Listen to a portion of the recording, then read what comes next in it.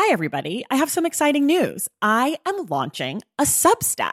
I know, I keep telling you how I'm not a writer, and I'm still not a writer, but I am going to be writing about reading over on Substack. The Substack is called Unstacked, and you can find it at traceythomas.substack.com. There will be free options every Friday. There'll be a bunch of weekly roundups, announcements, all the shit I'm into.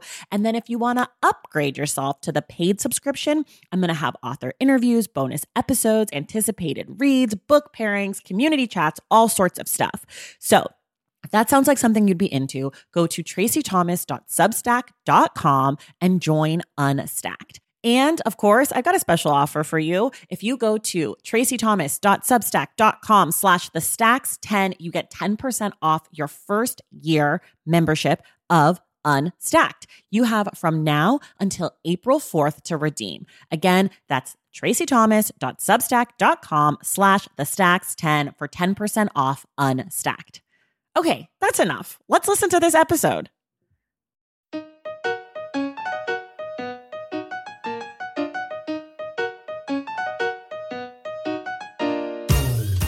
Welcome to The Stacks, a podcast about books and the people who read them. I'm your host, Tracey Thomas, and it is the Stacks Book Club Day.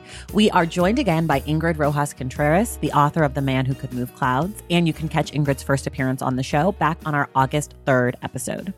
Ingrid is here to talk about our book club pick, which is How to Write an Autobiographical Novel, a collection of essays by Chee. It's Chee's own meditation on creating art, life, politics, and how all of that intersects with his identities as a gay Korean-American artist and activist. Through the collection, Ingrid and I talk about the relationship between the reader and the writer.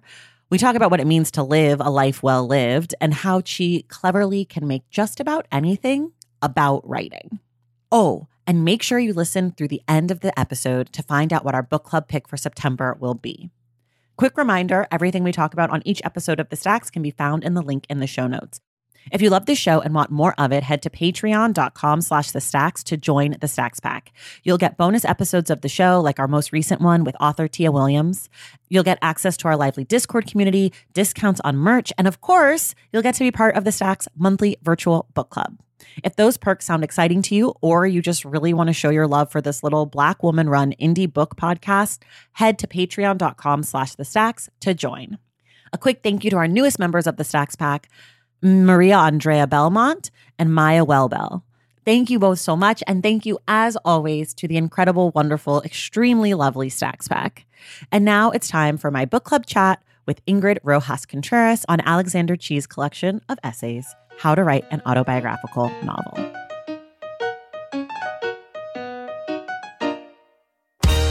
All right, everyone, it is the Stacks Book Club Day. I am joined again by the wonderful, talented, creative, exciting Ingrid Rojas Contreras, who is the author of The Man Who Could Move Clouds. Ingrid, welcome back to the Stacks. Hi, so wonderful to see you twice in a row. I know, it's a dream. So today is book club day. We're talking about How to Write an Autobiographical Novel by Chee. It's a collection of essays. I always forget to do this, so I'm trying to make a really good point of telling people what the book's about. It's a collection of essays about Chee's life and also about creating art and, in his case, writing. So it's sort of a guide to writing your own novel, if you will, but also just like approaching writing, and then also essays about his experiences from studying abroad in Mexico to planting a rose garden in New York City to being an activist during, the AIDS crisis in San Francisco. So it's sort of a lot of different things. That's always my least favorite part of the episode. Okay. And then this is where we really get started. Just kind of briefly, will you tell me what you thought of this book? Yeah, I think that one of just hearing you describe it was making me look back and think about what I really loved about this collection of essays. And it is that sometimes, like you read that essay about Chee planting the rose garden, and you really kind of get into the roses and how is this garden going to look. And then eventually at some point, halfway through the essay, you start to realize that it is also it's an essay about making a life, which can also be like an essay about like how do you make space in the world? How do you want to be in the world? Like, what does that look like? And creative practice. So I feel like all of these essays are about finding yourself, and they're about, how do you create your life, and that part of creativity that is also art making flourishes throughout the collection. And I just really love this book for that reason, because it just talks about life and creativity and just how the two can't be separated. So it's just something that I just really wowed me about this book. What about you? Okay. What did you think? Okay. This is sort of a disclaimer, everybody. I am not a writer. I am shockingly not interested in writing. I'm not interested in the art process making as much as I'm interested in the art. So for me, this book was really hit or miss depending on the essay. Now, I want to say this very clearly. Alexander Chee is a fucking phenomenal writer. Yes. Because I was reading these essays, sitting there being like, I really don't care about this at all. And yet here I am still deeply invested in how you're going to tell this story or how you're going to write. So for me, like, there were definitely essays that I really loved and connected to, but those were the ones that were more based on his experiences and his life, and less like instructive about writing, less about like the decision to go to Iowa's writer's workshop. Like, it doesn't mean anything to me. Do you know what I mean? Yeah, I know what you mean. So it was a difficult read, because while I liked the writing and I liked a lot of the essays, some of them I was like, I'm so bored here because this is just not a thing that I'm curious about. And I'll be really excited to hear what people listening to the show think, because I know so many people are writers or are interested in the actual writing process in a way that, I know this is going to sound weird, I'm just not, even though I talk much about the process. Yeah, I get that. And I think that with this book, it's trying to imagine what talking about writing could look like, and that it's not a full, like, this is how you create a novel, or, like talking about craft in that way. But it is still kind of a craft book. And then instead it's talking about creative process and life.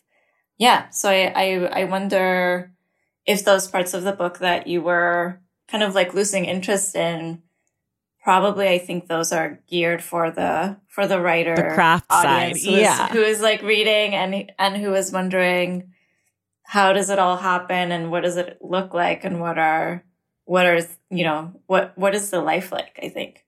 Yeah. How many times have you read this book? Probably 3 times, I would say. And when you read it for the first time, had you published any books yet? Yes, I had published my novel by the time that I read it.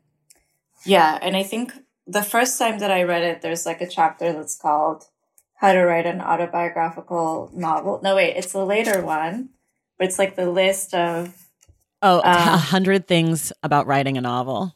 Yeah.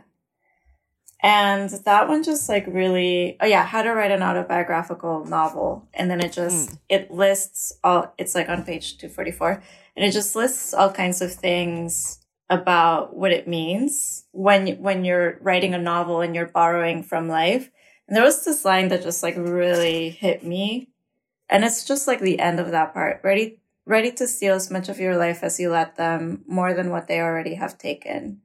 One last prize hidden behind the rest. Write fiction about your life and pay with your life at least 3 times. Here is the axe. I just like really felt that, and just coming from having written a novel that was autobiographical, and how strange it is that you borrow from life and then you end up, and it's fiction, but you actually end up putting so much truth in the novel. I felt like, that part just like really, I remember reading that and just like sitting there for a while, like taking that in.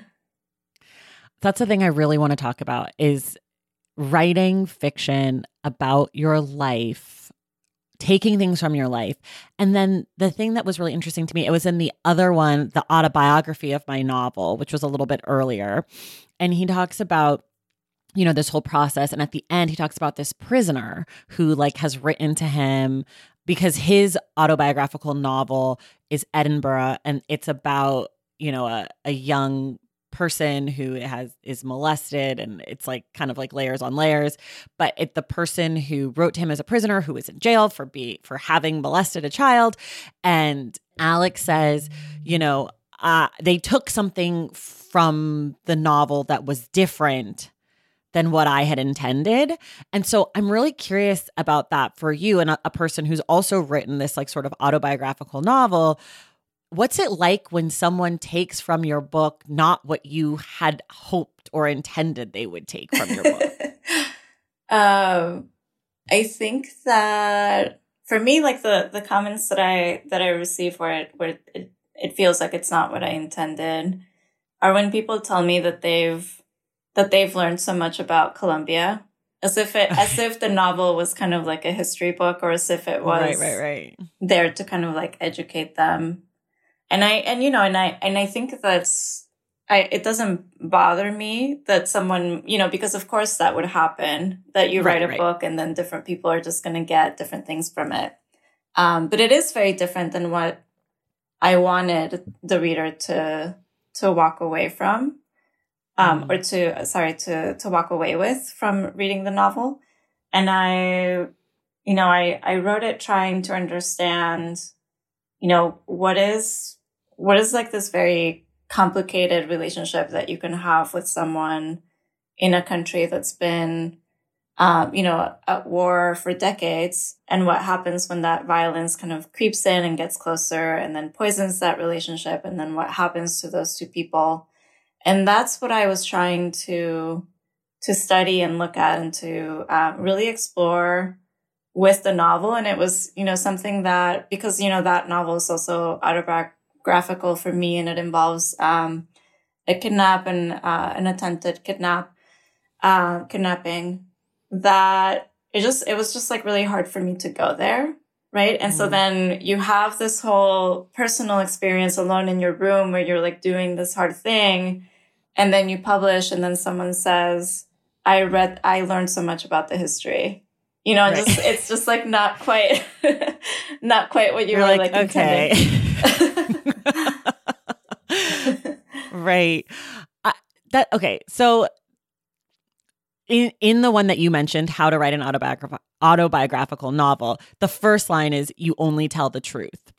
That's the first sentence of that essay. And as a person who certainly loves art in most different forms, and, like thinks about art and likes to talk about art and critique art and all of these things, I was really struck by that sentence, because I kept thinking, like, what does that even mean in art? What does telling the truth even mean in art? Like, isn't part of art that you're allowed not to tell the truth, or that you're supposed to not tell the truth, or that even in nonfiction, like that there's some rendering of the world through the artist's viewpoint? And that really struck me. And then I started thinking, like, can I tell when a book is not being truthful? Not that the facts are untrue, but like that it's not actually true to the author.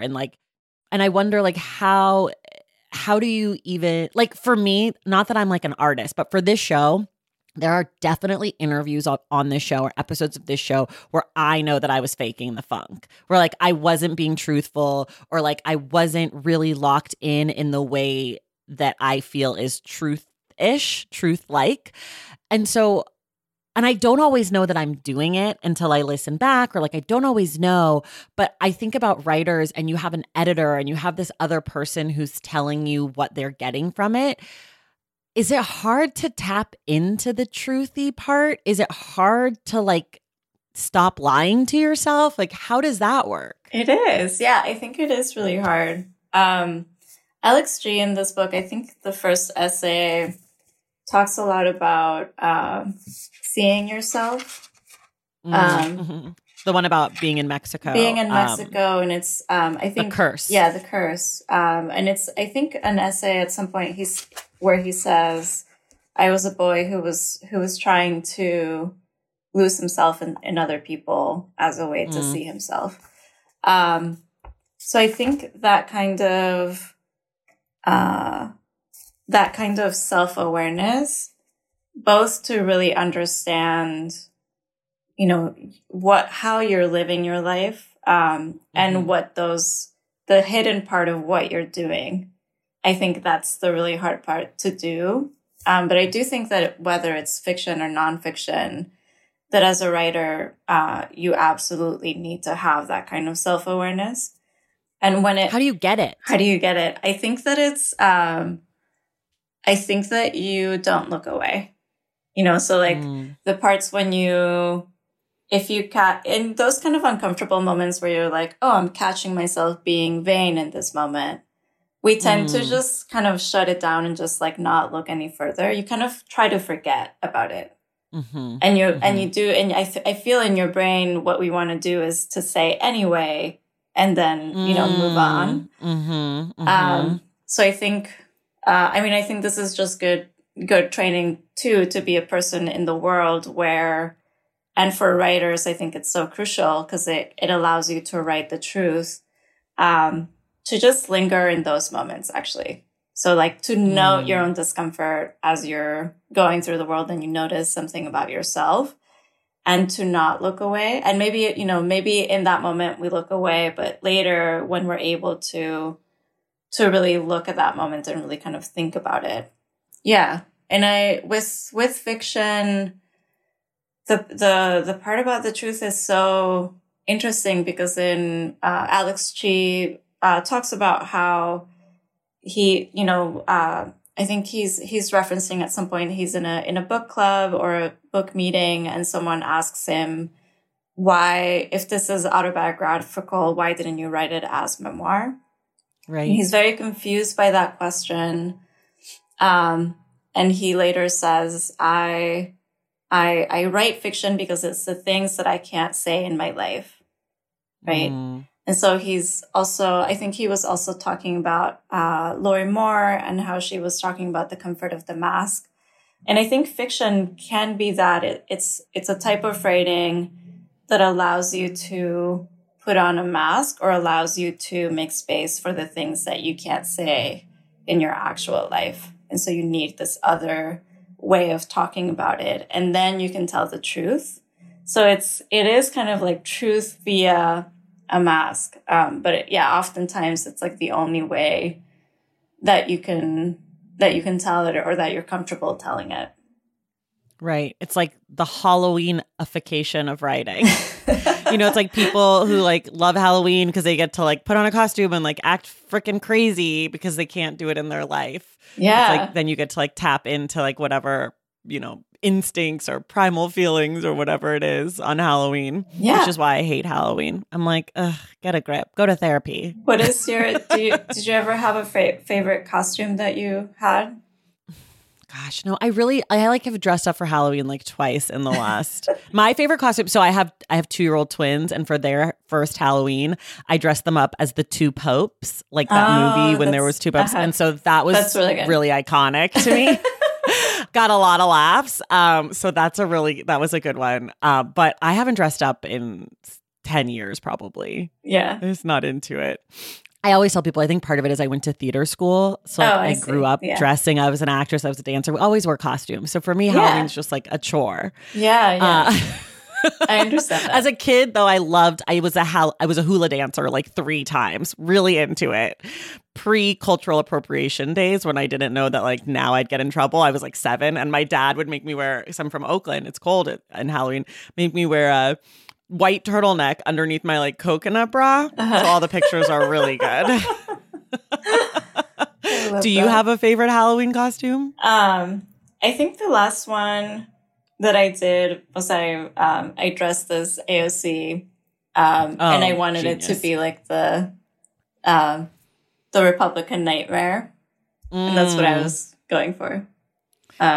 You probably looked a lot like her. You did like I do. It was like very easy. It was very easy to transition into her look. Yeah, that's a good one. I've always wanted to be Lisa Turtle from Saved by the Bell. That's one that I always say I'm gonna do and I Nice. never do, and make my husband be Screech because he's a white boy. Yeah. But I don't know. One year maybe. Yes. Anyways, whoa, really got off topic. I love it here. Okay, I want to stay on this topic of like the reader and the writer because I feel like that was like what was most interesting to me as the reader, and obviously you're a writer. One of the things that like I talk about a lot is the review, like the review of the book, of the art, and how I think that the review is not for the author. It's like the least for the author of all people. And I'm wondering like what I want to know if you read reviews, first of all. And I want to know like how you negotiate that feedback when your work is in the world, because it might be valuable in some ways, but also like there's not a lot you can do about it. It's published, it's done. So I'm sort of wondering about your relationship to reviews. I do read reviews. I used to write reviews a lot. I was the book columnist for KQED, which is a local and NPR place. And one of the things as I started to write reviews is that I really like the reviews that are completely personal and don't try to pretend that it's an objective, this is like my objective opinion of this book and I'm going to write it like it's the truth. What I'm writing is the truth. And I really loved writing reviews that were kind of like half essay, half reviews. So they were about like, this is what's happening in my life, and this is what when I read that line, I was in the train, and this is what happened. So I think that feels more honest to me, too, because the way that wherever you are in your life and whatever is happening around you as you're reading something affects how you're reading that book. Right. So I think through that experience of just writing reviews for many years, that I can read a review and not take it personally. Or I can read a review and just take it as like, oh yeah, this is this one person's opinion of this. And I think that I also agree with you that it's not for me, that this is not a thing that's for me, but it's more a conversation that maybe I can listen in on if I want to about what is being said. And as you read more and more reviews, you start to get this sense of like, oh, this is kind of the conversation that is arising. And I think if there's multiple reviews that are saying like, this is a problem, then I think maybe that's something to look at. And then otherwise you might just get a lot of reviews that are like, I didn't like this. And then someone else might say like, I love this part. And so then that tells you that the book has a very specific audience and that the book is not for everyone. And I think books are not for everyone. If like a single book was made to be read by, I don't even know what that would be. It would just be like a blank book. It would be like the alphabet or something, like not even. Yeah. Interesting. Were you, when you reviewed for them, was it anonymous? No, I put my name on it and everything. Did you ever feel stressed out about having to write or like writing something about negative things about a book? If I felt too negative about a book, I just wouldn't write a review. And I was just often thinking about how much of, when a book is published, how much of a miracle that feels like, because it's so hard from, conception until it's published. And then everything else is just so difficult about that I didn't feel like if I just was not into a book, that I just wouldn't review it. And it would have to be that the book was doing something politically questionable that I would write a review about it then, just because I felt like then it's something that needs to be said. Right. That doesn't have to do with me just not liking the book. Right. Yeah. When you hear back from people at book events or a review or whatever, and they like, how important is it to you that the reader gets what you're trying to do? Because like, I think a lot about like reading in school, and like, it'd be like, oh, we're reading One Flew Over the Cuckoo's Nest. And then the teacher would be like, the author is clearly like, like some theme. And every time you see a bed sheet, it means rebirth or whatever, something crazy. Yeah. And you spend a whole semester like digging into these like little nuggets.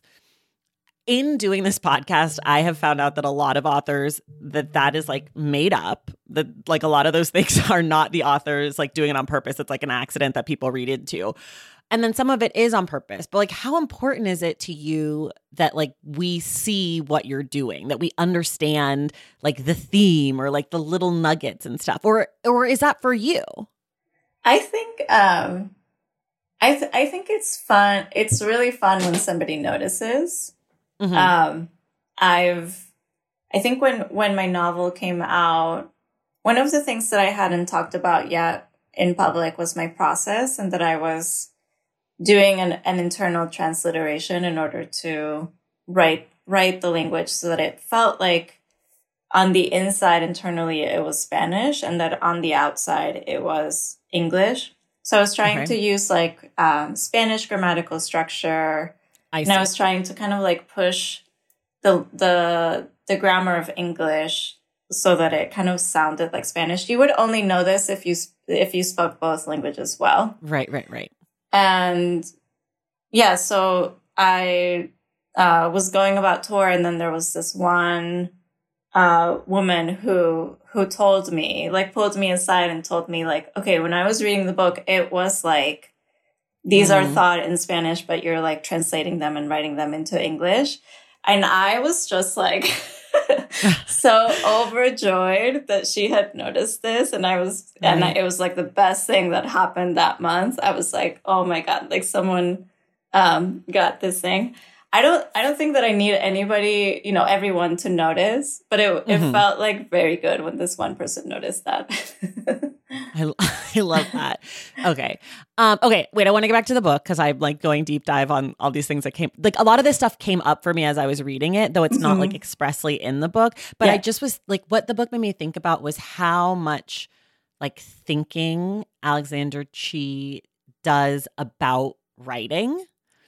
And like how intense he is about his intentions for his work and like his and some of it is I'm like thinking, is he thinking this before he's writing, or is he realizing this is what he's done after he's written the thing? Which to me, I work more the second way. Like I'll do something and then I'll be like, oh, I did this. That was because, but all of that is really interesting to me. And so a lot of questions came up. But there's also all these other essays, which I'm now realizing hearing you talk about, they're like about other things that have to do with writing. But like, I didn't really pick up on that. I'm like, these are just really good stories. But my favorite essay was After Peter, the one about his friend and like one-time lover who passed away from AIDS. And your book does this. There are a few books or writers who do this, but when a writer can capture a loved one, especially someone who's passed away, I think that is truly my favorite genre of writing. Like when they can capture the essence of this person and explain to us why they're important without being like, Peter was like this and was so important to me. Right. Like your grandfather, who you didn't spend much time with on this earth, is such a huge character in your book. And like we fall in love with him because you love him. Right. And like that's the same thing with Peter. It's like I was so taken by that essay from the beginning. I just was like, I love Peter and I miss Peter. And like, I don't know, that for me, that was like the big like essay that really made me be like, holy shit, Alexander Chee is a master of like writing. I love that essay. And I feel like it's a very beautiful essay, and the way that it's layered to me is so wonderful, because it is about this relationship to this to a person who was like a once lover, a friend, who is dying and is not kind of sharing that with people. And then it's also, I think,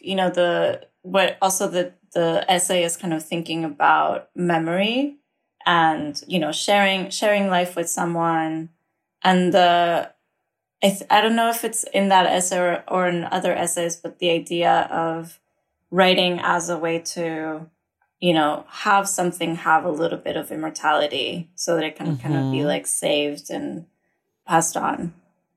Yeah. And I think the first time that we see Peter, it's also like just a really beautiful, very kind of stunning description of someone. Yeah. And the idea of like how it's like sort of about legacy, right? Like how does someone live on? And what came to me when reading this one towards the end was like, there's no way that Peter could have known what he meant to Alexander Chee, especially like all these years after his death, that he would be this figure in this book about writing and craft and art.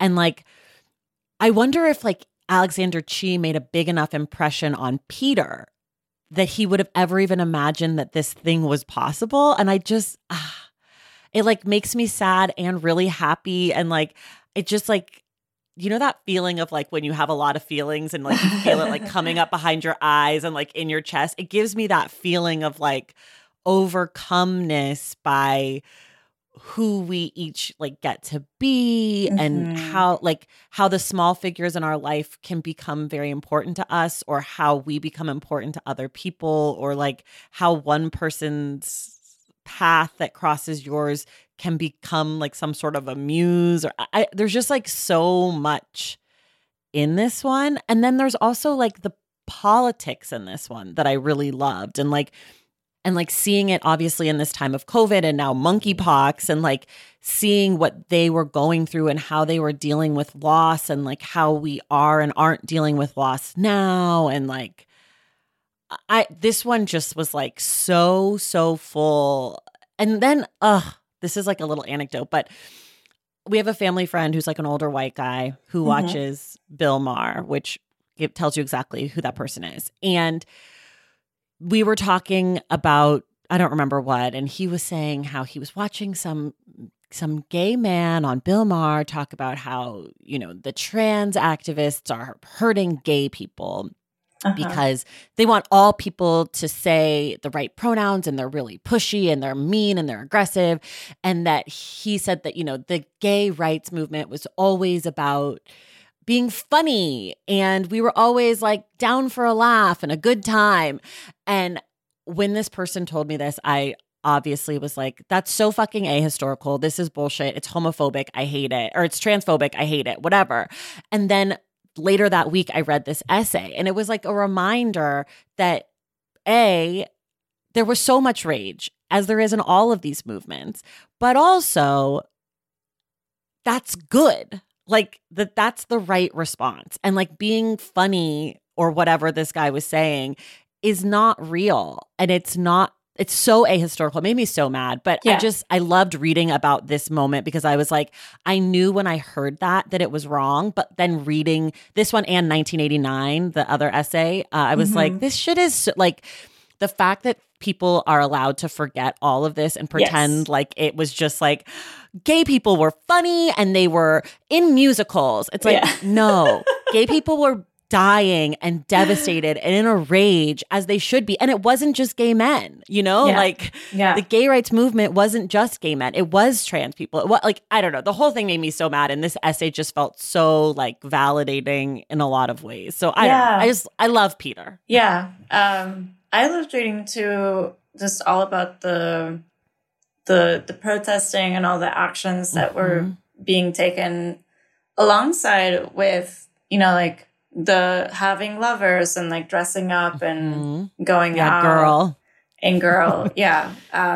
Because I think you really, as a reader, it really feels like you can step into what that time was like. Yes. And as you're saying, like you can really feel the rage. And I found myself admiring the actions that they were taking. And I think this was was it through ACT UP that the political actions were being taken?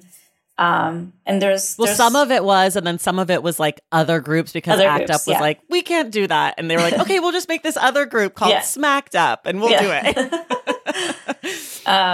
Yeah, but that one where they in San Francisco, like they printed the first page of what would like a mock-up of the Chronicle, and then instead they're saying like how many people have died in the AIDS crisis, and they were kind of like I think he described the image as like it was made to look like it was a disaster happening, and they paid for the to open like the newspaper box and then put that front page sheet over the actual newspaper and then put it back.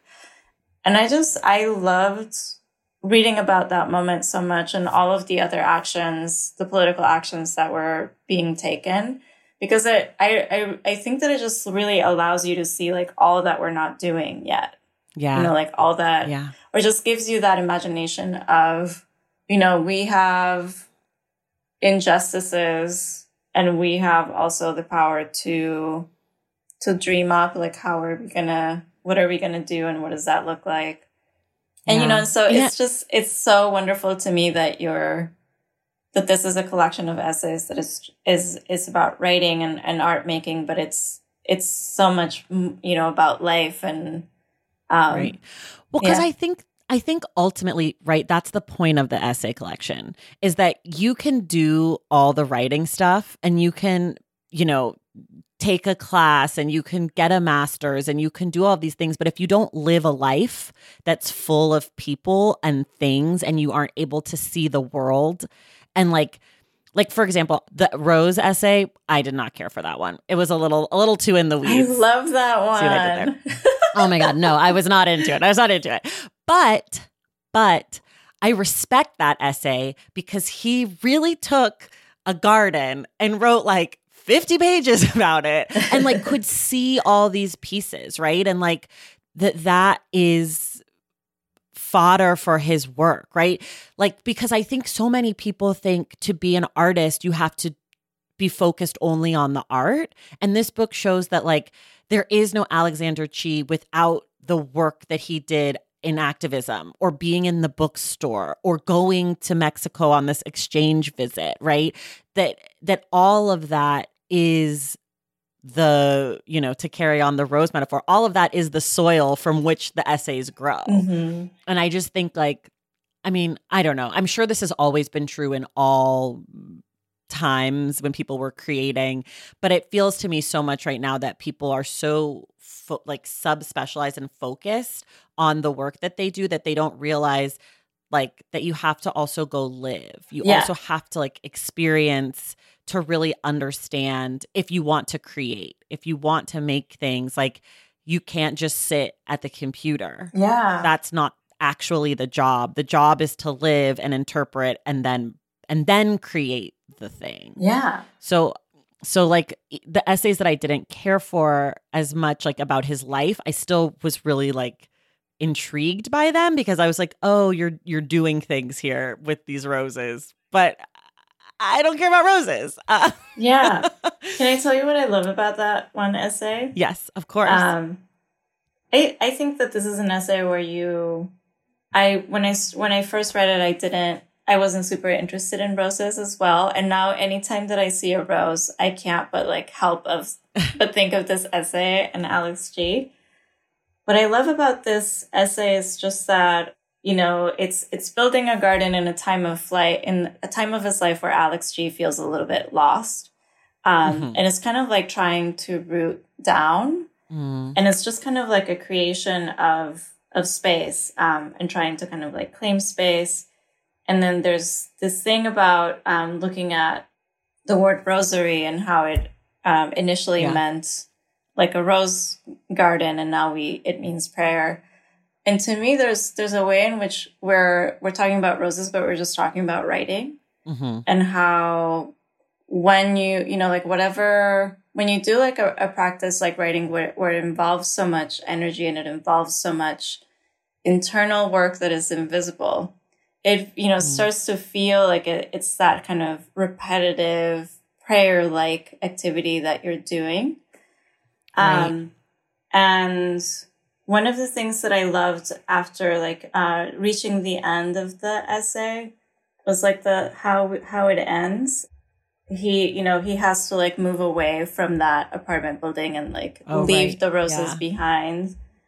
And he just kind of like feels very bad about like leaving them. And he's like moves across the city and he says like, I can feel them still, the sap pulsing in their veins, pushing their way to the sky. But the creature that grew legs and walked away from the garden was me. I was not their gardener. They were mine. And I love this idea of some of the things that you do in your life, you think that you're the active doer of those things when actually those things are tending after you. And I find that it's the same way when you're writing a book. At times it feels like you're just creating this book and you're creating this material. Yeah, you feel like you're creating something, and then there's a way in which the book ends up changing who you are. So in a way, like the book ends up kind of changing you. So it's just like, I love the way that the rose garden, thinking about roses and then thinking about like what are ways in which you can kind of make your life and make it kind of a beautiful place for you to be there. I just feel like that essay does all of it. It just like thinks about how to build space, how to like tend to your imagination, how to like lose yourself in an obsession, and then how to like allow that to change you. It's just also so beautiful. I love that we like have such different Yeah, totally. I mean, I think that's what's cool about this book is like, even if you're like me or not a writer, like there's different ways to enter this book. Like I feel like different essays are going to speak to you. I also think the reason I asked how many times you've read it is I feel like different essays probably speak to you each time in a different way because they're like so vast. And, I was also really struck by, well, actually, let's take a quick break. Taking care of your health isn't always easy, but it should be at least simple.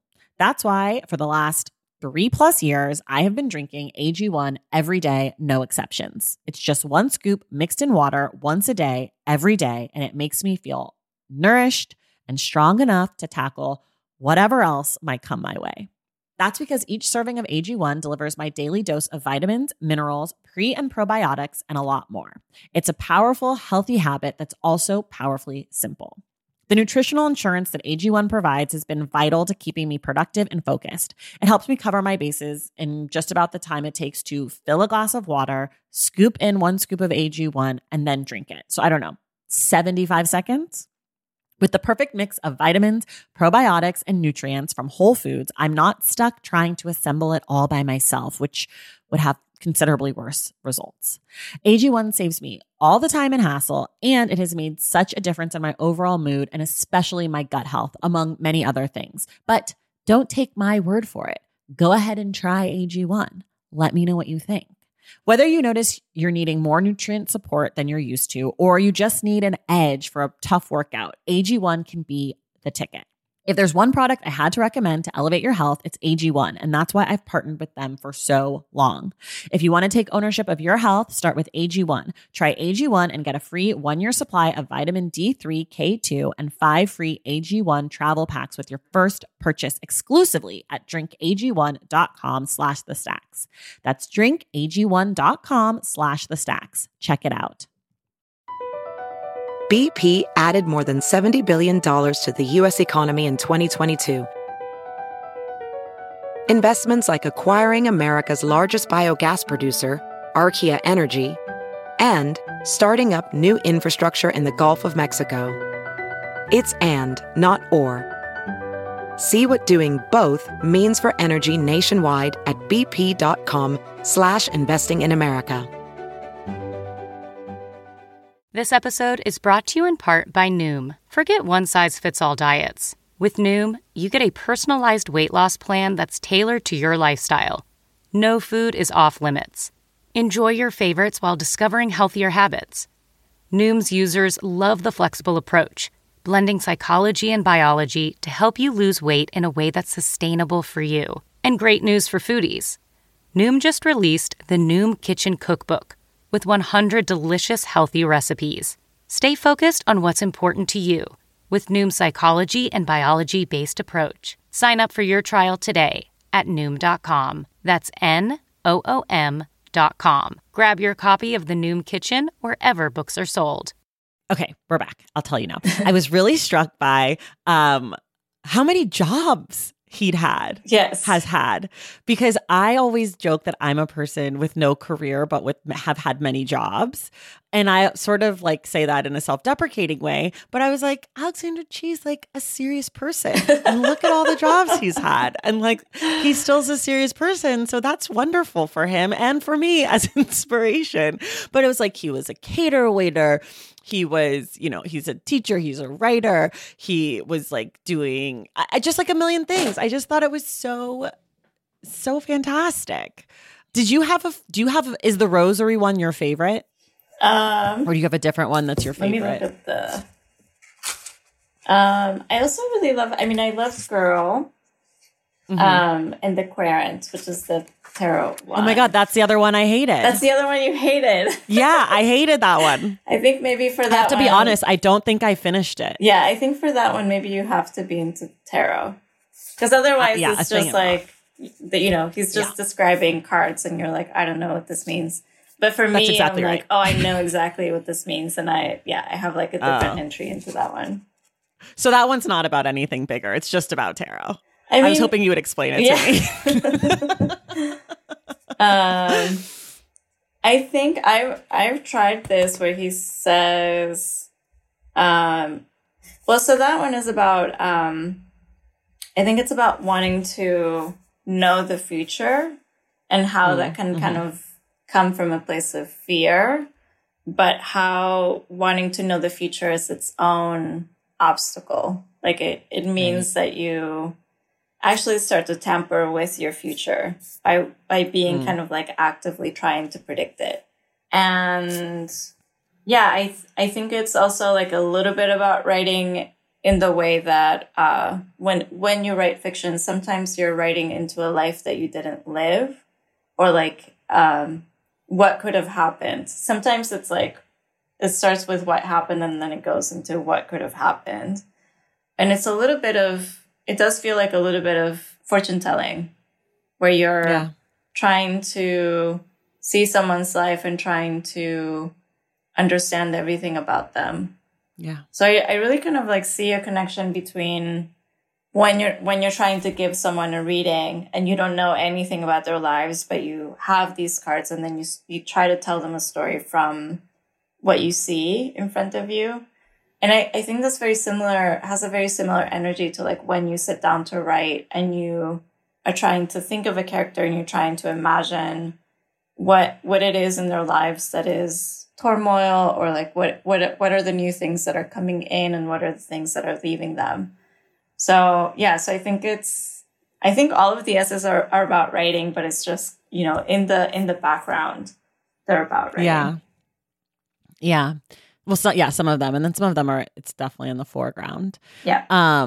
In the essay, The Writing Life, where he talks about his like fancy teacher in college whose class he goes to, and she gives him all the things. I loved this idea of where she says, put all your deaths and your accidents up front where possible. I just love where possible. I don't know. I'm such a rule follower, and I'm not a where possible person. I'm a very like, it needs to happen here.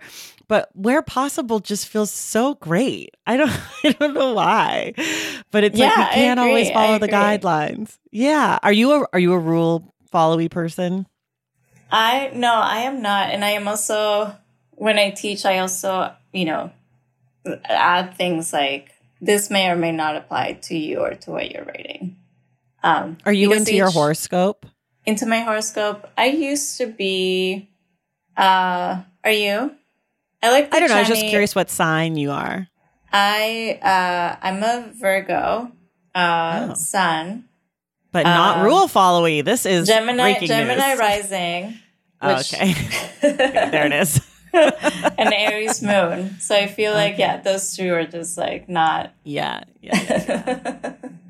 Interesting. Yeah, but I think, it's just that when you have rules, I just don't think that it applies to all kinds of cultures of storytelling. So like, I think that if you come from another culture, that probably you're breaking a lot of the rules, which are made for another culture.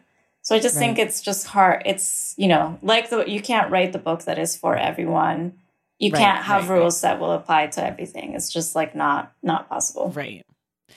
Did you find, like you were saying, how you were, playing with language in ways in your novel, and we talked last time about sort of the structure of your book and kind of staying true to this Colombian cultural storytelling. Do you find that people were asking you to conform your work into an American palette? That's very air quotesy. Like, did you run up against this thing of like, no, I'm trying to do this. This is the way I'm trying to tell the story. It comes from like my Colombian experience, culture, upbringing, everything. And people are being like, but in America, we do this. Like, did you have to deal with that at all? I think I had to deal with that, I think, when I was a student. And did you get an MFA? I got an MFA and I went to Columbia College in Chicago. And I think that in when I would bring a story to workshop and it would be set in Colombia, the feedback that I would get on a story was like, what is this food that you mentioned? Or like, what is the weather in the thing? Or like in this place, or like, I don't know where this is. Can you say where this is? And so I think that just very quickly kind of taught me how writing is actually very political. And how when you have a reader who is outside from the culture and is kind of like insisting for you to bring the story to them or to like translate it and make it specifically for them. How that's something that happens a lot. And it is a political decision to say, no, you come to the story, right? Like, I'm going to keep the center where it is. And you like the reader needs to come to it. But I think over time, I learned that if you just describe the work in that way and you just say that at the beginning, whether it's in the classroom or whether it's you're like, trying to place something with a magazine, or you're trying to like get an agent or talk to an editor about possibly doing something, that if you say that at the beginning, that it tends to not be an issue, because then people it's like you're telling someone like, this is how you're supposed to read it. And this is the political kind of stance that this work is taking. And then I feel that after that, people are excited about it. Like, it's almost like giving someone a key, like, this is, so it's not going to be what I'm used to. It's going to be something else. And I think most people are do want to have a different experience reading. Well, and I feel like for me, like, I would rather have a different experience reading than read something that feels like a circle stuffed into a triangle. You know what I mean? Like, I just rather read a circle and just say it's a circle. Totally. I'm capable of engaging with all sorts of shapes, Yeah. But when you try to jam it in there, then it feels like I hate in books where it's like, we had like cornbread, and then like cornbread is an African-American delicacy, like grown from corn on the plantation and eaten often. I'm just like, I don't need all that. I have Google. Like, thank you. Thank you. The thing, oh my gosh. Wait, one of the things in this book that was like mind blowing was when I think it's in the autobiography of my novel where Alexander talks about being his agent or his editor being like, you could be the first Korean American novelist. And then he's like, then Chang Rae Lee like wrote his book. So then I was the first gay one in 1995. And I was like, wow. Like, it's just not, it doesn't feel like it's that long ago. It's not that long ago. Like, this is all of the books that we're having that are diverse and that are doing all of those things are not very it wasn't that long ago. Like, that there wasn't an Alexander Chee for Alexander Chee is just like a wild thought to me, I don't know, I know it. Like, we get reminders constantly, especially like with the Oscars or like the Emmys, like first blank to be nominated in blank. But to think about it, like, it's just really, it's like very jarring. It also made me think about like white people who write, like having so much less anxiety about their work, or like having or about anything that they create or write or make, because like there's so much more room to fail because there isn't that pressure of like representing an entire group of people. And what you're talking about, like not having to like give a pre-claimer to your work by being like, this is going to be different than what you've experienced, person with a small mind. Like just all of that is just like so, I mean, it's frustrating. It is frustrating. And also like illuminating about where we are now, that we're not so far away from that. Yeah. And I think this is what allows some writers to say that their work isn't political. Right. You know, just because all of that means is that you just don't have a political consciousness. Like you're not seeing... you have no relationship to history. Yeah, you're not politics. seeing how you're fitting into the politics of storytelling. Or you are seeing it, but you don't want to admit that it makes you a bad guy. Yeah. I think it is for writers of color, any, minority writer, that you do have to think about it and you do have to make that part of the conversation.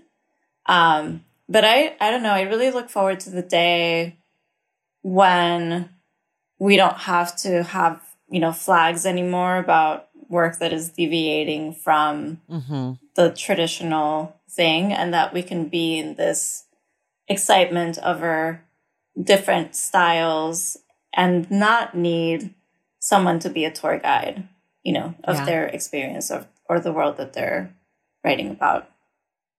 Right. And also, like, part of me also feels like we do need tour guides always, because like we've lived different lives and had different experiences, but that can be like, right now to me it feels like when an author of color, like a Black author, writes and I can tell that it's like written for a white audience, that like makes me burn on the inside. It makes me very upset. And I'm hopeful that one day, if a Black author chooses to write for a white audience, that's okay too. Like that they should, like that they could be allowed to do that, and that I could find that work valuable and not find that work dehumanizing. But like where we are right now, because it's so political. Yeah, it feels like that choice to write for white people is like somehow a choice to like turn your back on me, you know? And so I hope that, like, to your point, we don't need tour guides, and if we have them, it's like a creative choice and not a like industry choice or something that's forced on them to like sell books or whatever, to make it more palatable, empathetic, or so that readers can connect to it. All the stupid things. And it's like, I don't know, like whenever I read those kind of books, I am instantly like, oh, they're writing for white people. Like you can you feel it. That's the truth. Yeah. That truth and lying in the writing that we were talking about earlier. Like that's that feeling to me where I'm just like, this is bullshit. Exactly. And we all know it. Yeah. Yeah. And then of course those books are like Reese Book Club picks and all the things. I know. They make me rage on the inside. Yeah. Okay, we're running out of time. I feel like we almost touched on every single one. We missed a few, but sorry everyone, we're just gonna miss a few. Okay, so we usually end here, which is, what do you think of the cover and the title? Ooh. I think that this is a beautiful cover. Oh yeah, we have the same one. We have this. I think there's only the one. I think did it come out in hardcover? I think it was only a paperback. I'm not sure. I don't know. It's red. It has a picture of a young Alexander Chee sort of looking at the camera, sort of saying like, I dare you to fuck with me, maybe, or also sort of saying like, I'm a sad boy, or like he's saying nothing and everything. It's saying so much, yeah. And then then you open it and there are all of these photos that are, from like a strip at a photo booth, it looks like. And I love, it's just like I love this design. And you flip to the back, and also like the flap in the back also has more. And I just really love that as a design. I felt like it was just so striking. Yeah. I love seeing the young Alexander Chee, like the person that we hear about, you know, and like seeing this young man in the stories. Yeah. You And know, there's something so intimate about being in a photo booth. yeah. And yeah, you know he's that, alone in all of them. Yeah, too. and you know that you have like however like many 5 seconds to like do something else and for your next photo. Yeah. I always love them. I think that they're such a great portrait of a person. Like what all those decisions of 5 seconds, like what you will do next. I feel like they say so much. That's so true. And then the title is just one of the titles of one of the essays. And I think it's a good title for what this is. Yeah, it tells you that it's going to be a book about writing and that it's a little bit of a how-to. And that there's autobiography inside. And that there's autobiography. Yeah. Yeah. So I think it's a pretty spot on package for me. Like, you know, the red is good. Like a red book always catches your eye, you know, like it's a very well done, like sleek little moment. So I love that. Was there anything else we did not talk about that you feel like we absolutely can't leave here without talking about? Maybe just can I read a little bit of the ending? I love the ending so much. Yes, I feel like we have to talk about the last essay for a second. Yeah, go ahead. Speak to your dead, write for your dead. Tell them a story. What are you doing with this life? Let them hold you accountable. Let them make you bolder or more modest or louder or more loving. Whatever it is, but ask them in, listen, and then write. And when war comes, and make no mistake, it is already here, be sure you write for the living too, the ones you love and the ones who are coming for your life. What will you give them when they get there? I tell myself I can't imagine a story that can set them free, these people who hate me, but I am writing precisely because one did that for me. Yeah, and I love that, you know, as a parting kind of gift and thought. And I know that we were talking about this in our last chat together about thinking of yourself as part of a larger context and how that means looking to the past and then looking present and then to the future as well.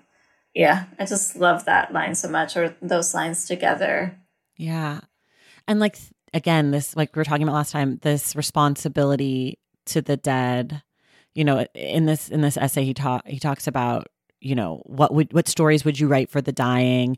And if you were dying, what stories would you want to be told or tell? And I just think, like, again, I mean, all of this sort of circles back, right? Like that it is political, that it is a choice, that your life is meaningful, and it's your responsibility to tell these stories and be responsible to these people that you've known and loved and all of this stuff. Like, I think this last essay, again, was one of my favorites because it really tied in everything and like really made sense of what his purpose, his reason for writing and being here. And I think it also kind of, clarifies like when we read what that is about, you know, like when we really kind of engage with the story, why that feels so urgent and why that feels so important. And that kind of act that you have as a reader to read something and be very moved by it and then try to find the next person and say, like, you must read this. And I think it is, it's kind of like born from that urgency of being aware that our time is so limited and that stories can breathe so much space into that time and just like really make us better and just change us in ways that are surprising. And then we just like want to share that with everyone. Yeah. My personal life mission is pressing really good books into people's hands, right? Like that feeling, and like the right book into the right person's hand to like unlock something, you know? Yeah. Okay. This was great. Oh my gosh. Thank you for doing this with me. I like the book more now after talking to you about it. Glad. And I like the book. It's not a book for me, I think is what it was. Like I can respect it. I can understand it. Like I can go with it, but it doesn't like tap into my core being in the way that I think if you're a writer, you probably feel like full. It taps into all of the parts. Yeah. Yeah, exactly. Ingrid, thank you so much for being here. Oh, thank you so much. I loved having all of these conversations with you. This was so lovely. Same. And everybody else, Oh, everybody else, listen to the end of the episode to find out next month book club pick, and we will see you in the stacks.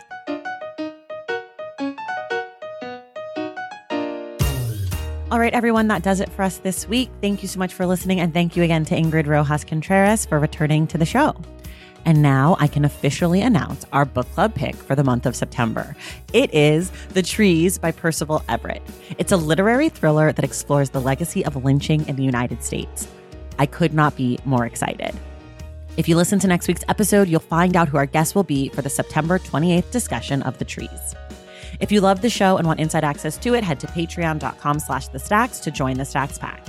Make sure you're subscribed to the Stacks wherever you listen to your podcasts. And if you're listening through Apple Podcasts, be sure to leave a rating and a review. For more from the Stacks, follow us on social media at the Stacks Pod on Instagram and at the Stacks Pod _ on Twitter. And check out our website, thestackspodcast.com. This episode of The Stacks was edited by Christian Duenas with production assistance from Lauren Tyree. Our graphic designer is Robin McCrite, and our theme music is from Tigirigis. The Stacks is created and produced by me, Tracy Thomas.